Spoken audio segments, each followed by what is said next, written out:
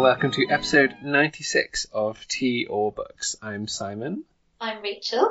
And this is a podcast where we debate the difficult decisions of reading and books. In this episode, we will be asking, should offensive books be republished?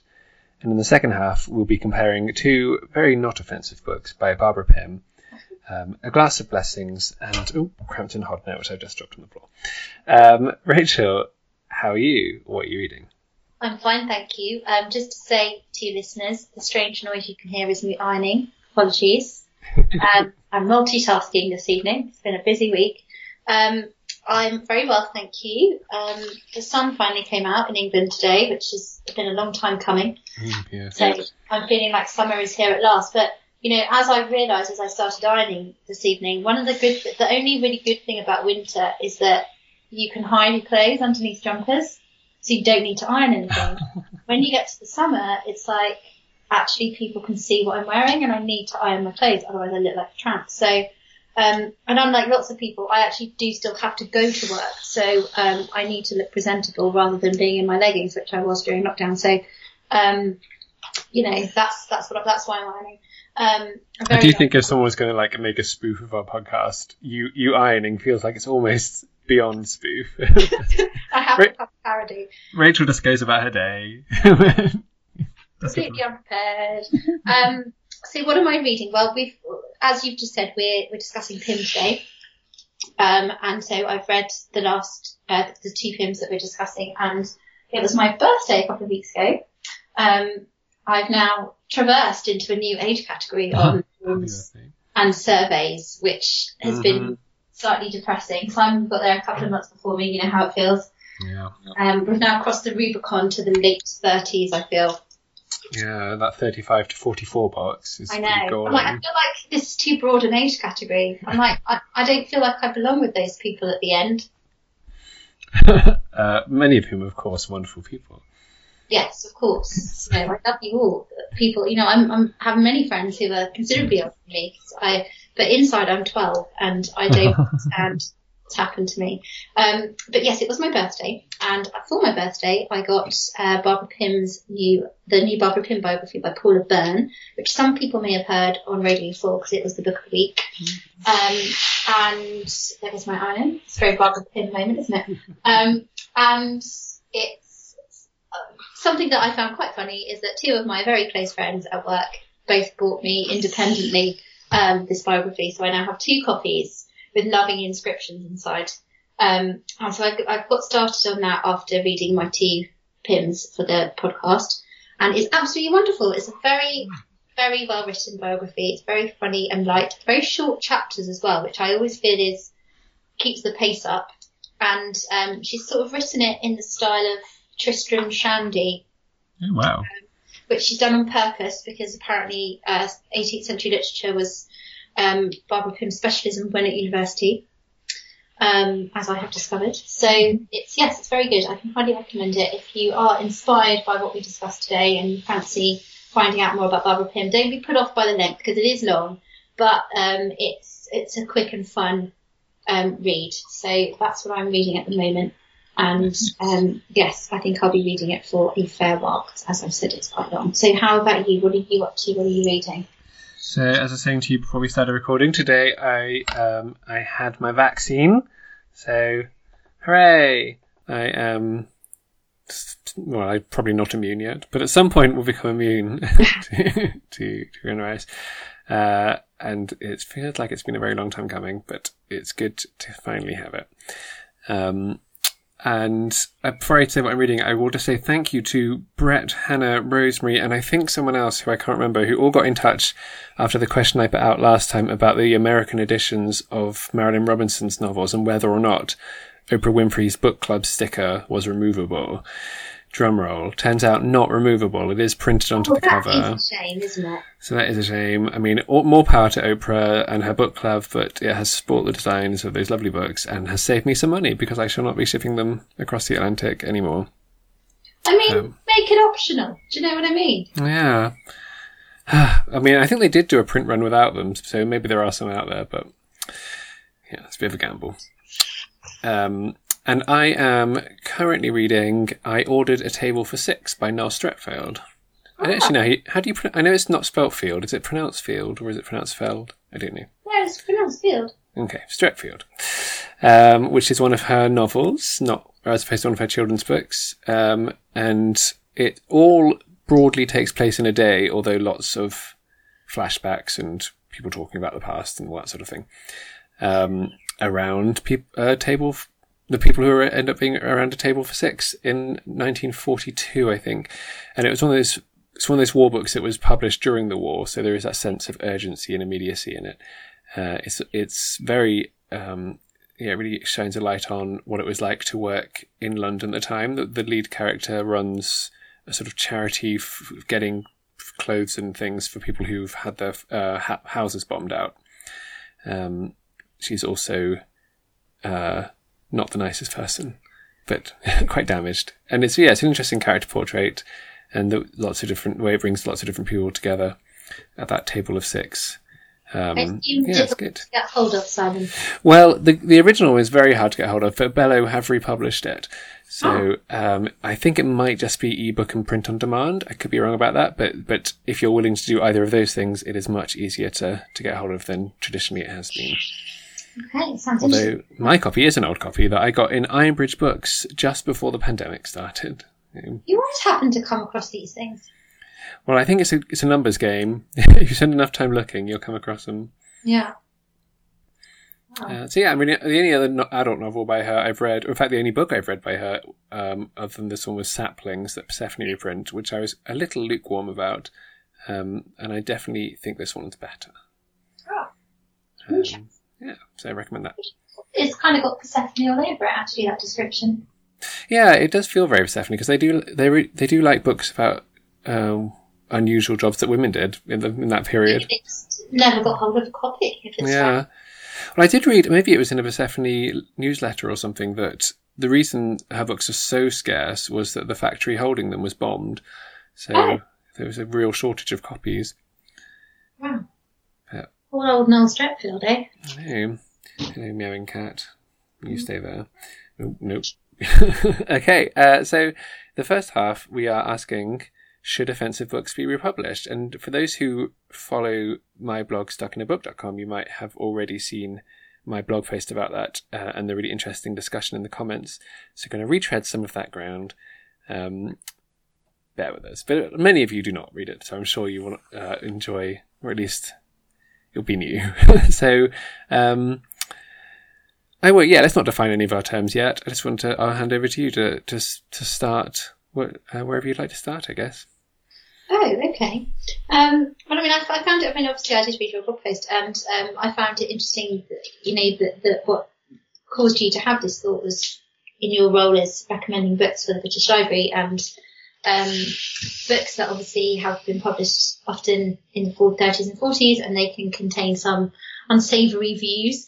And I think it's a difficult one, because I think from a teaching perspective, we come across this all the time, where you've got troubling content in books, and particularly novels to do with race, but also sexism. And these books are considered classics, and we do still teach them, but we teach them obviously raising awareness of the context and pointing out that the views are wrong, and not morally acceptable these days. But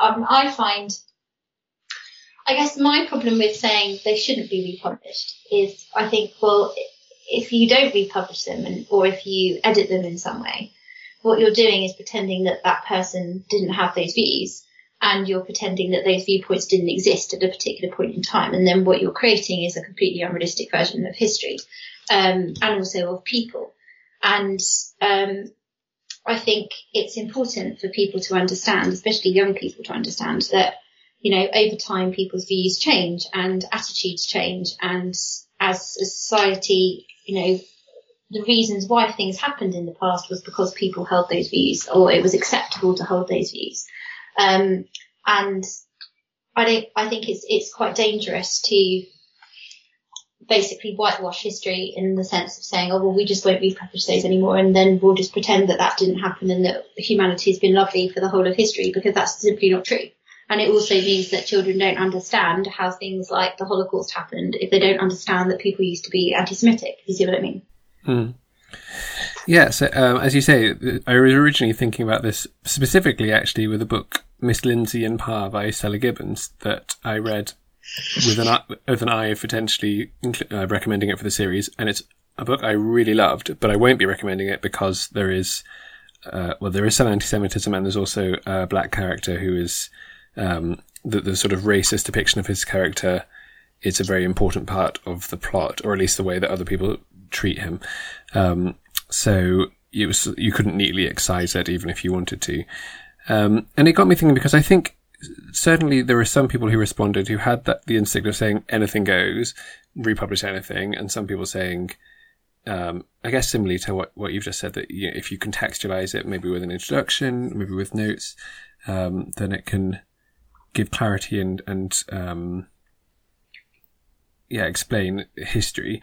I think there is always that danger, particularly with racism, as an example, that people like you and me who are white will obviously do not agree with racist depictions in novels in the past and might find them uncomfortable, but won't find them personally affronting in the same way that somebody, a person of colour would if reading those. And it's hard then, therefore, for me to say, actually, that's fine because it's the past, because I read it and think, gosh, wasn't that awful? I don't think, gosh, that reminds me of all the times people have subjected me to similar abuse today, for example. So I think there is a danger potentially in saying that society has broadly changed, but we need to also recognise the damage that reading things like that can still do, if that makes sense. No, absolutely, and I agree with you entirely. And I think context is everything. And I think when you're thinking about republishing books that have got troubling content, you have to think, well, why would I be republishing this in the first place? Is it because, that aside, it's a fantastic piece of literature and it's still worth reading within the context of us being aware that the viewpoints being held are unsavoury these days and we can have discussions about them? Would we be republishing books that, have no literary value or have no cultural value, then that have got troubling content? I would be like, well, I don't see the point in that. I think there has to be a cost-benefit analysis done here to think, is it worthwhile republishing this book because it has redeeming features in other places and sparks discussion and so on and so forth.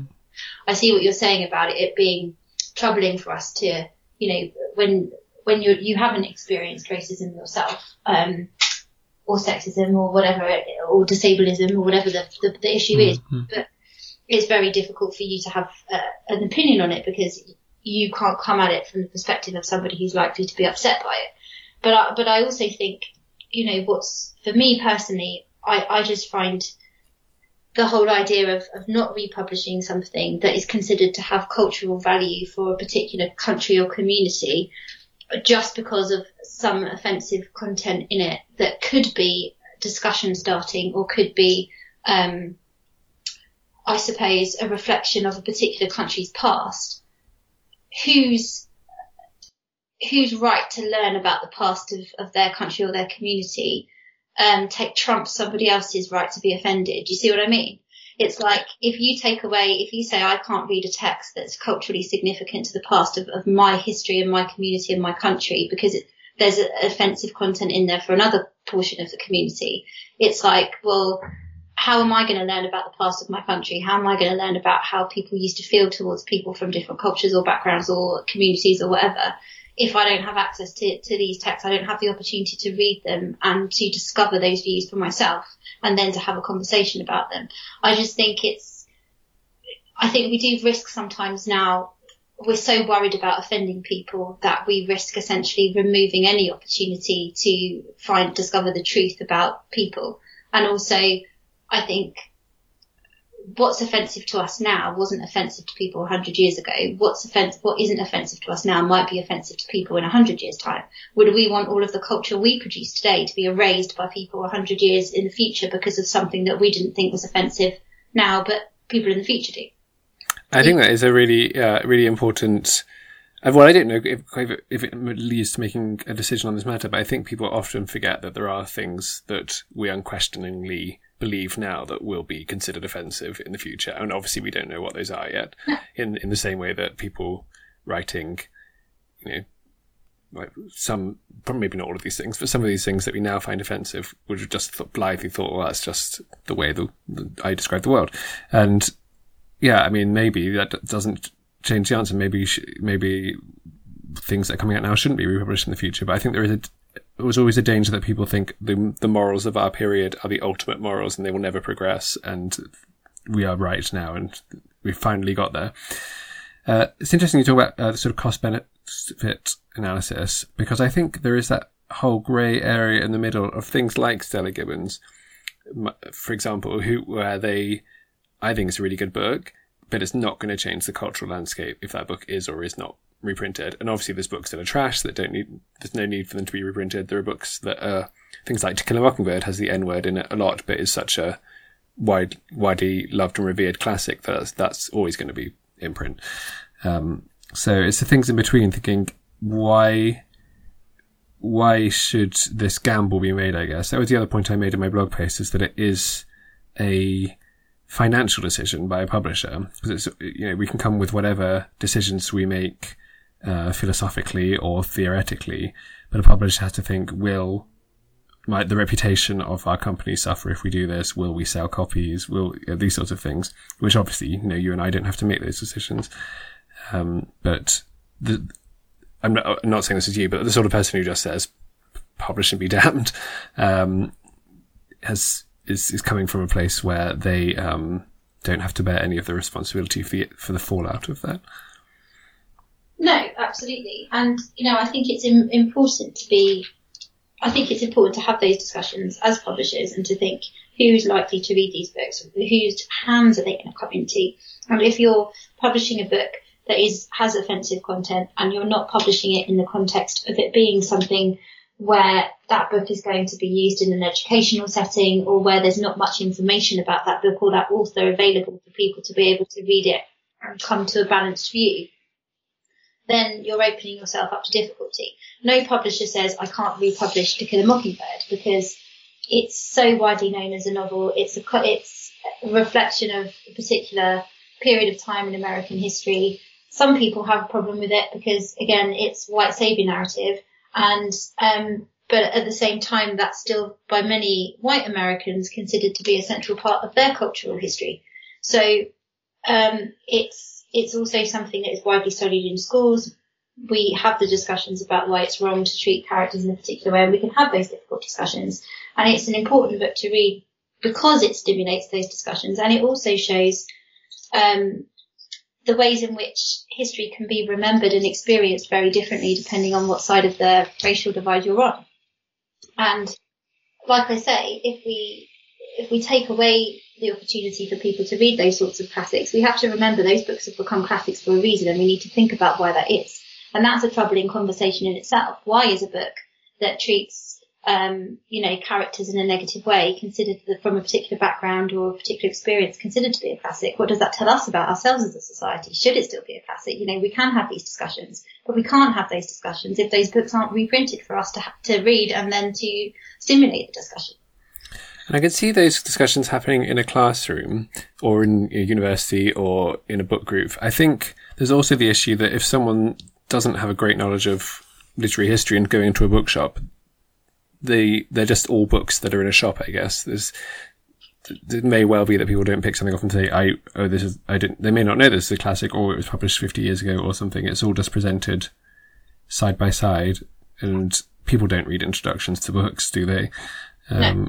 So, and should they actually? Because they always give away the plot. Exactly, which is why I requested to do Afterwards for the British Library series, and was very pleased that they let me.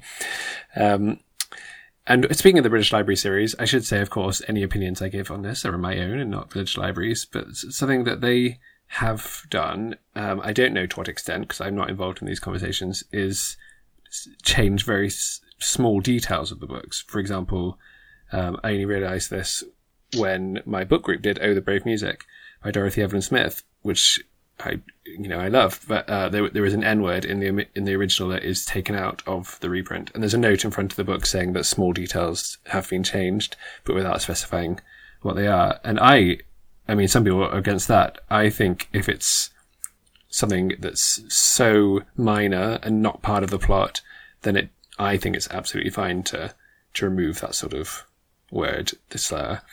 But at the same time, a lot of the conversation I had in the blog post and that we've had so far is about racism, but obviously there are many other things that are offensive in books of the past, and I don't think I've ever seen any sexist terminology changed in reprints. No, and I think this essentially is what troubles me about these conversations, because I find that being offended due to issues to do with race seems to dominate the conversation, when actually there are many types of offence that are printed in books, many types of attitudes towards people of all sorts of, like I said, disableism as well, people who have very troubling attitudes towards people with any type of disability that you find a lot in novels, particularly in the 19th century as well.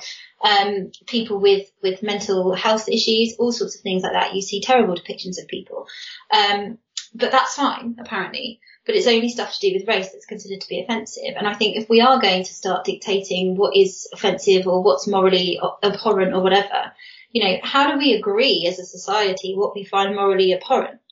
Is it the people who shout the loudest who get to decide what gets printed and what doesn't? Nobody has the monopoly on offence. So I think if we are going to have these conversations, there needs to be an understanding of, where do we draw the line? That's what I find troubling. Like, for example, with your example of Dorothy Evelyn Smith. Okay, so she uses the N-word and they take that out, but they don't contextualise that in the beginning of the book. They don't say Dorothy Evelyn Smith used a very offensive word used to describe black people, and that book's taken out of the word's taken out of the book without any explanation. So now we don't know that Dorothy Evelyn Smith held that view. Now, for somebody, my question would be, okay, so she used an offensive word, we took it out of the book, but we now know that by her having used that offensive word, she was actually a racist. So does that taint everything she wrote? Should we not republish anything she wrote because we know that she held that attitude? Where do you draw the line? I mean, the interesting thing in that depiction is that it's a very firmly anti-racist depiction of the black character. So, yeah, it gets more and more complicated in that, yeah, the person who uses that word they're shown they're a bad person, it's shown that they shouldn't have used it, etc., etc. But some people would say that it does make them a bad person. It is confusing. It's confusing and it's troubling. And this is why I think these sorts of discussions and the decision to censor and the decision to edit and to remove and things, I'm just like, well, who's making those decisions? Who decides what's offensive and what isn't? Because personally, I find sexist references incredibly offensive, but nobody seems to think that they need to remove that from a book. Nobody seems to feel that they need to include an afterword saying, well, there's terrible comments about women in this book. So people continue to read books where women are, of all colours, shapes, sizes, backgrounds, are depicted as basically being domestic slaves or whores or whatever. And it's ashamed for all sorts of behaviours that men get away with without any problems at all. This continues to this day. And there is no debate or discussion because it's just like, oh, whatever. You can't be offended by that. Don't be so sensitive, etc. It's just jokes, just banter or whatever. I mean, that's our lives as women, constantly being exposed to these things. And because nobody says that's a problem, it continues to become a problem in society because sexism is not really considered to be any type of discrimination at all. So I think if we are going to have these discussions and we are going to talk about these things and remove things from books, we need to have it needs to be an equal discussion and not just be about race, because I think that's what it has become about in our modern society. I'm not saying that's a problem because racism is awful and absolutely we should be challenging it in everything, but it's not the only form of discrimination that damages people's lives. Absolutely. Yeah. And then, yeah, as you say, we're not trying to come up with some sort of hierarchy of offence, but it does, it only seems that racism is the one that is most censored. Yeah, well, I mean, this could be a really long and a much longer conversation, but I guess we should probably draw to a close. We've only touched the surface of many things, and I hope we've done so relatively sensitively, but we'd love to know your thoughts. So, should we republish offensive books, Rachel? Within particular contexts, yes, but not as a blanket policy. But I do think my caveat to that is we do need to ask ourselves the question of what is offensive, what isn't offensive, and who is deciding what's offensive or not. Yes, I think it is obviously really complicated. I think I still lean on the side of no, at least not as they are, but with a million caveats and all that sort of thing. It's one of those ones which isn't really a yes-no situation, isn't it? But No. but there we go. Ooh, right. Okay, so it's not really a question, it was more a comment we got in, which I don't know anything about, but maybe you do. So a while ago, we did a question in the middle about books about faith, and authors who did it well, and Louise got in touch to say she thought that Brideshead Revisited did it well, and did we agree? I have never read Brideshead Revisited. I'm very shocked by that, Simon. I know, I bought it in 2004, just as I was preparing to go to Oxford, and I thought I should read about it. And yeah. I have still not done so. Oh. Do you think it does faith well? Do you know what? It's so long since I read it, I couldn't possibly comment with any type of authority, and I'm not going to pretend to have any authority on the issue. I know Catholicism is central to the book, but I'm not entirely sure that I can remember in what capacity. So well, Louise, I don't think. Well, Louise thought it did well, so check it out. Everyone's read it apart from me, haven't they? But thank you, Louise, for getting in touch. Sorry that we were not able to comment very wisely. And on to Barbara Pym. Crampton Hodnet, which was published in the 80s, but written much earlier than that. Yes. And A Glass of Blessings, that was, I believe, her fourth or fifth novel, the penultimate one before she disappeared for a couple of decades. Oh, Barbara. Which would you like to introduce us to? I don't mind. You choose. Fine. I will go for, let's see what I can remember. I'll go for A Glass of Blessings, which stars someone with the astonishing name Wilmot Forsyth, who is in her early 30s. She's married to, she's married to Rodney, who is a sort of middlingly wealthy civil servant type. He's a civil servant. And they have a sort of fairly placid, not quite loveless, but not particularly affectionate marriage. She finds a lot of her time is spent with various different priests in a very high church. We'll talk about that. But she gets to know various of them and gets to know through a friend a guy called Pierce, who she starts to be very interested in, maybe amorously, maybe not, and then until she finds out why that's not likely to work. And yeah, it's sort of basically a depiction of, she's not quite middle-aged, I hope, based on the fact that she's younger than me, but sort of early middle-age, ennui in a marriage, and how she can sort of find other ways of fulfilling her life, I guess, is how I would describe it. Very well described. So I've got Crampton Hodnet, which is another Oxford novel, and it's set around the arrival of a new curate who's come to stay with, I can't remember anyone's names.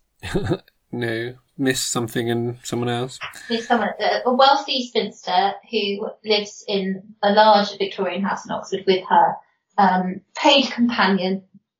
Wonderful period detail there, who is very plain and boring apparently, and she likes the spinster whose name I can't remember. If I had my book with me, I would. I'm flicking through mine. Miss Morrow is one of them. She's the companion. Miss Doggett. Yes, Miss Doggett. That's it. So it's basically the curate moves in. He is, as all of the curates in Barbara Pym novels seem to be, incredibly handsome. And immediately the gossip begins, and there's various characters who are, vying for his attentions as always, and him and Miss Morrow seem to develop a very close relationship. But, will that end up in marriage or not is the question. And then you've also got the affair of Miss Doggett's nephew, who is an English literature professor at Oxford. He's middle-aged with a sort of teenage daughter who's going through her own love problems, and a wife who is far more interested in reading books than any sort of passion with him. And he ill-advisedly falls in love with one of his students, which Miss Doggett finds out about, and this becomes the complete gossip of Oxford society, what they're going to do about it. So lots of clandestine meetings in tea shops and things. And yes, ultimately it's a sort of comedy of manners set in Oxford. Yes. Yeah. Yes, in fact, I did realise while I was reading these that they are two of the very dominant themes of my life, of Oxford life and clergy, living among clergy, having grown up in a vicarage, which... Are curates, do they tend to be very good looking in your... I should speak carefully here, shouldn't I? Certainly none of them I've known have been as young as this one. They tend to be sort of second career curates that I've known. My father was, of course, a curate once, and I'm sure very good looking in his day. But they certainly, they've all been married, the ones I've known as well. So they don't come looking for love in the way that Barbara Prim's curates. Well, actually, no, they're often not looking for love. They're often looked upon as objects of love against their knowledge. I did find this, to go to Glass of Blessings, the clergy world there very baffling, because it's so high to be I mean, they describe it as Anglo-Catholic, but it's essentially Catholic, although, I mean, it's not Catholic, but the fact that the priests are all celibate and they're all called Father such and such, and they do confessions. I didn't know any church was that high in the Anglican Church. Seems... No, I found it a bit... I wasn't quite sure. And, I'm very happy on more or less anywhere on the spectrum between sort of happy clappy and Book of Common Prayer, but this is a bit too high for me. I felt quite uncomfortable sometimes. Bells and smells going on. Bells and smells, yeah, and there's surprising little faith going on, quite a lot of religion and a lot of interesting, faith. Isn't it? Because Wilmot never actually... She seems to go for the sort of social side of it, rather than... She never actually has a discussion. You never know what she thinks about God or anything. No, I don't remember Jesus being mentioned. No. It does feel very similar to this academic hierarchies and spheres of people who discuss things in the abstract and things in Crampton Hodnet. Yes. In fact, would you mind just quickly explaining to us where the title comes from, Crampton Hodnet? Yes. So Crampton Hodnet is the name of a made-up parish that the... what's his name? He's got a very ridiculous... Marius. Yes. The curate... him and Miss Morrow go for a clandestine walk across Shotover, which I assume is a place in Oxford. Well, it's a lovely hilly part of Headington, which is north-east Oxford, and it's basically the only place where you can see any hill, basically, in Oxford. It's a very flat place, but you can go up into the woodland there. I used to often go and have tree club with my friend Mal in Shotover, where we'd sit on a tree and tell each other ghost stories. Adorable. So they go for a walk there in the gloaming, Yes. which is obviously very, against all the rules, and if people knew where they had been together, it's not a romantic thing at all. They just go for a walk, because I think they missed a bus or something. Yeah. But it would look very dodgy if anyone were to see them. So he sort of conducts, and he's Mrs. Evensong, because of it, because they missed the bus. And because he can't say that he's been walking in the twilight with Miss Morrow alone, he has to make up that he's taken the service at this made-up church as a favour, which I found quite funny, that all these people in the book have lived in Oxford all their lives, and all of them like, oh right, yeah, no, you went to Crampton Hodnet. And this now becomes a sort of code word between Marius and Miss Morrow about their sort of clandestine goings on, which Miss Morrow finds hilarious, but Marius finds less so. So he finds himself caught in various compromising positions as a result. Yes, and if memory serves, they plan to walk back from Shotover to North Oxford, which is a solid 2-hour walk. They're not close to each other. I couldn't sort of visualise that. I was thinking, I was imagining it being sort of like a little park or something. Across it is. I mean, there are plenty of parks they could have gone to in North Oxford, so I'm not sure why she chose Shotover. But, yes, North Oxford is the only part of Oxford I never lived in, because it's normal people can't afford to live there. But maybe back when this was written, it was more affordable. It seems a bit dilapidated. Well, weirdly, it's still quite dilapidated, but also extremely expensive. It's sort of, I don't know, decayed grandeur, which comes at a high price. But yes, I did enjoy reading about streets I knew and places I knew, and the world. I mean, the world of Oxford University obviously does not change with any rapidity. And indeed, I had a friend who was going out with her supervisor at one point, which is ill-advised. Yeah, well, before we get into that, actually, let's quickly talk about our history with Pym. So I read my first one, which was Excellent Women, in 2004, and I did not like it as much as I thought I would, largely because I'd heard about her being this person who wrote about village life, and it was set in London, and I was so affronted by the fact that it was set in London that I couldn't get past it. Since then, I've read, I think I'd read a couple more, and then these two. One thing I do find difficult with her is her titles are almost all have nothing to do with the book, and so it's very hard to remember how they relate. I get quite cross with her and her stupid quote titles that don't make any sense unless you have read Keats or something. This is why I quite like Crampton Hodnet as a title. At least it does relate to something in the book rather than Some Tame Gazelle or The Sweet Dove Died, which I don't actually think that was her original title for it. Oh, that makes sense then. Yeah, because was it posthumous? It was published posthumously, yeah, and it was sort of lightly edited by her biographer at the time. So yes, I've read, I think, 5 in total, and I enjoy her, but never quite as much as I think I should. Oh, Simon! I know, because everyone who has similar taste to me, yourself included, absolutely adores her, and I certainly like her a lot, but I don't think I think I did, and I did actually really love Some Tame Gazelle, if that's the one about 2 old ladies in a village. But, yes, other than I don't adore her in the way that I think that would be the film I'd expect. Yes, I mean, because if anyone asked me, could you name an author that would be Simon Thomas's cup of tea? Yeah, I would be like Barbara Pym for sure. Yeah. And what's your history with her? I'm surprised by you saying this, because I knew that you'd been a bit lukewarm about her in the past, but I thought, I'm sure after reading these two you'll be firmly camp, but clearly not. So, I mean, my first was Jane and Prudence, and I was actually very underwhelmed, and I think I was blogging by then, so I must have been in my mid-20s. And I remember being, underwhelmed, and because everyone had been banging on the blogosphere. I think she'd had some sort of renaissance where it'd been like Barbara Pym reading week or something. Yeah. And I was like, this is exactly the kind of thing that I must love. And then, I saw that Philip Larkin said that she was a Jane Austen of the 20th century. And I thought, well, this is everything I'm going to love. And I was underwhelmed. I can't remember why. I've not reread Jane and Prudence, actually. Perhaps it wasn't an ideal place to start. And people online said, no, you must give her another chance. So I said, okay. So I read Excellent Women, and that is where I fell in love. And I've read most of her books now, I think. The Glass of Blessings was a reread for me for this. I don't actually know. I'll tell a lie. I haven't read her last ones that she must have written in the 70s or 80s. So, what are they? An Academic Question, was that one? An Academic Question. I think that's a posthumous one.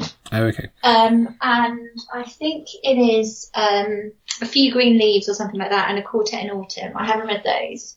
But I mean, I just find her so funny. And the thing is, I can see exactly why Philip Larkin compared her to Jane Austen, because she has that kind of small world where nothing much happens, but at the same time, everything happens. And it's all about the emotional lives of women. And I think as well, that's a wonderful kind of that's what's so wonderful about Austen, and what's so wonderful about Pym is that they write about the lives and the emotions of everyday ordinary women who normally don't get their voices heard, and whose stories are considered to be uninteresting and certainly uncanonical, which is probably why Barbara Pym stopped getting published.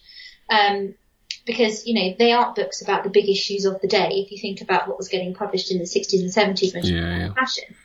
And the reality is that you read them and it's like you're reading something entirely contemporary. But she's talking, yes, okay, we don't all live in worlds where we all go to church and everybody's, we've got spinsters and that kind of thing, and, women who get married and no longer work, and, that kind of environment, but the emotional side of things is still absolutely there.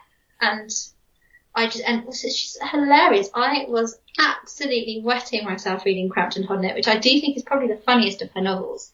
So many things, and just like so many dry asides that she makes, and it's just, you know, absolutely brilliant. And she's also, I mean, she did an English degree at Oxford. She was obviously she was very literary, and all of the references that you pick up, like she talks about, you know, Marius is referred to as Marius the Epicurean. And for those of us who've done traditional English degrees, we've all had to suffer through Walter Pater. And, you know, I'm like, at that. And it's like, you know, all these little asides that show you just how intelligent Barbara Pym was and how well read she was. And what I like as well about the books is thinking, you know, she was this unassuming person who worked as the secretary of some, you know, random, I think it's like the International Africa Organization or something. So to other people, she looks like, oh, you know, she was just some secretary working in some dusty office somewhere for her whole life. But actually behind the scenes, she was writing these novels that show there was so much more inside of her than that. And I just love that. Yeah, I agree. I think they are really funny in that dry way, which I think I'm right remembering that Crampton Hodnett is third person and Glass of Blessings is first person. Yeah. So,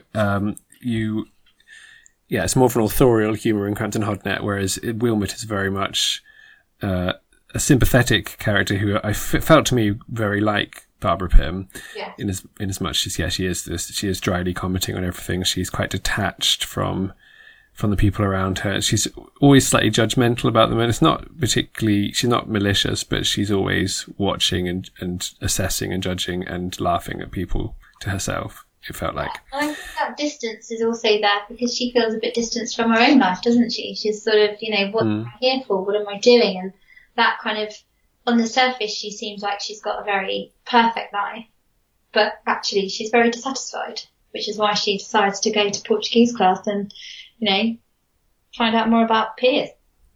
Yes. Something I did find in both books is that there is a lot of characters, particularly in Crampton Hodnett. You get a lot of them at the beginning, and it did take me a while to disentangle who they all were and how they connected.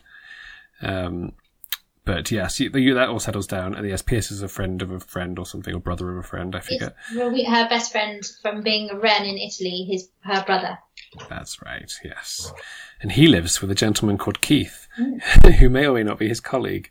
And I can't remember some of those things where it's ever quite revealed that obviously Piers and Keith are a couple. It's never said, is it? No, it's hinted at a lot. It's around the same time that Good Behaviour by Molly Keane came out, I guess, with a similar premise. And I mean, yeah, Wilmot's not throwing herself at Piers or anything, but she's obviously got a twinkle in her eye and he is awkwardly trying to get out of it. I mean, there's nothing sensational that happens in either of these novels. All the sensation is happening under the surface. Yeah. Even the affair between the would-be affair between the tutor and the student sort of takes place in the British Museum. So it's not. It's not over the top or dramatic. Everything is sort of quiet and nonetheless painful for that.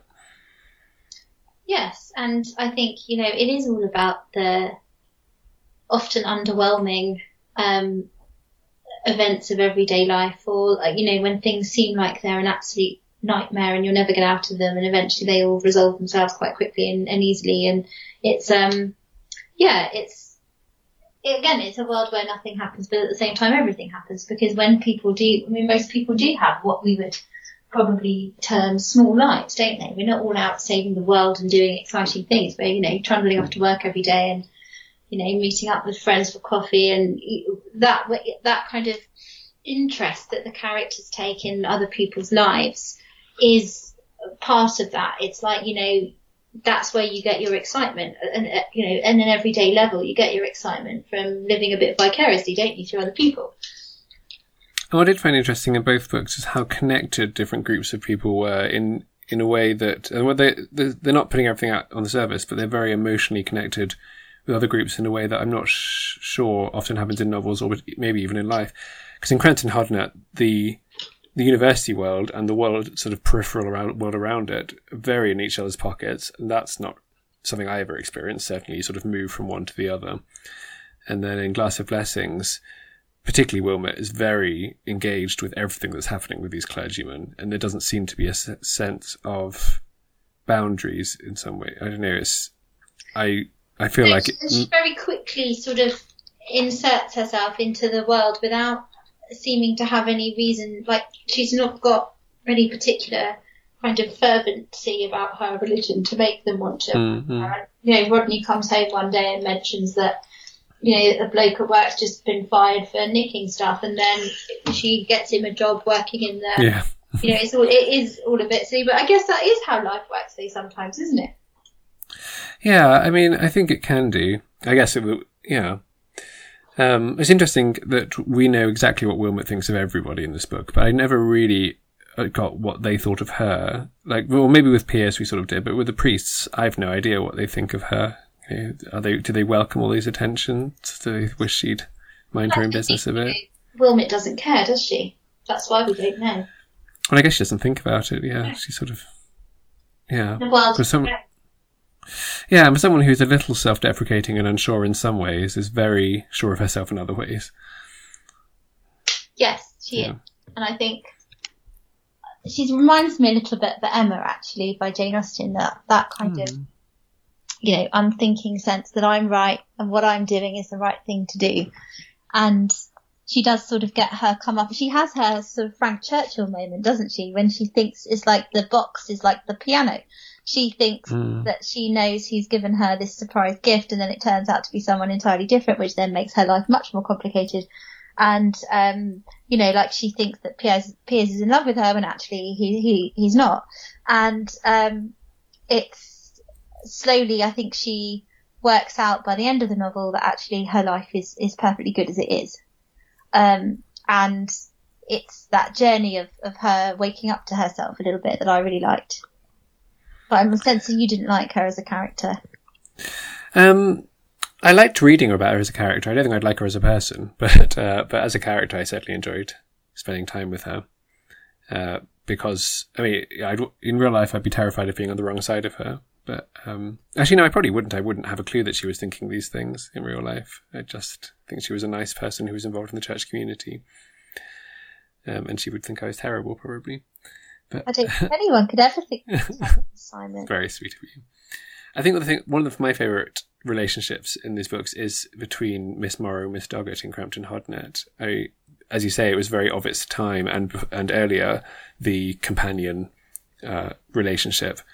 And I think it's done really interestingly, the way that sense of dependency and potential escape, but also not really looking for escape. The sort of ways that freedom and independence are dealt with in that relationship, I really enjoyed.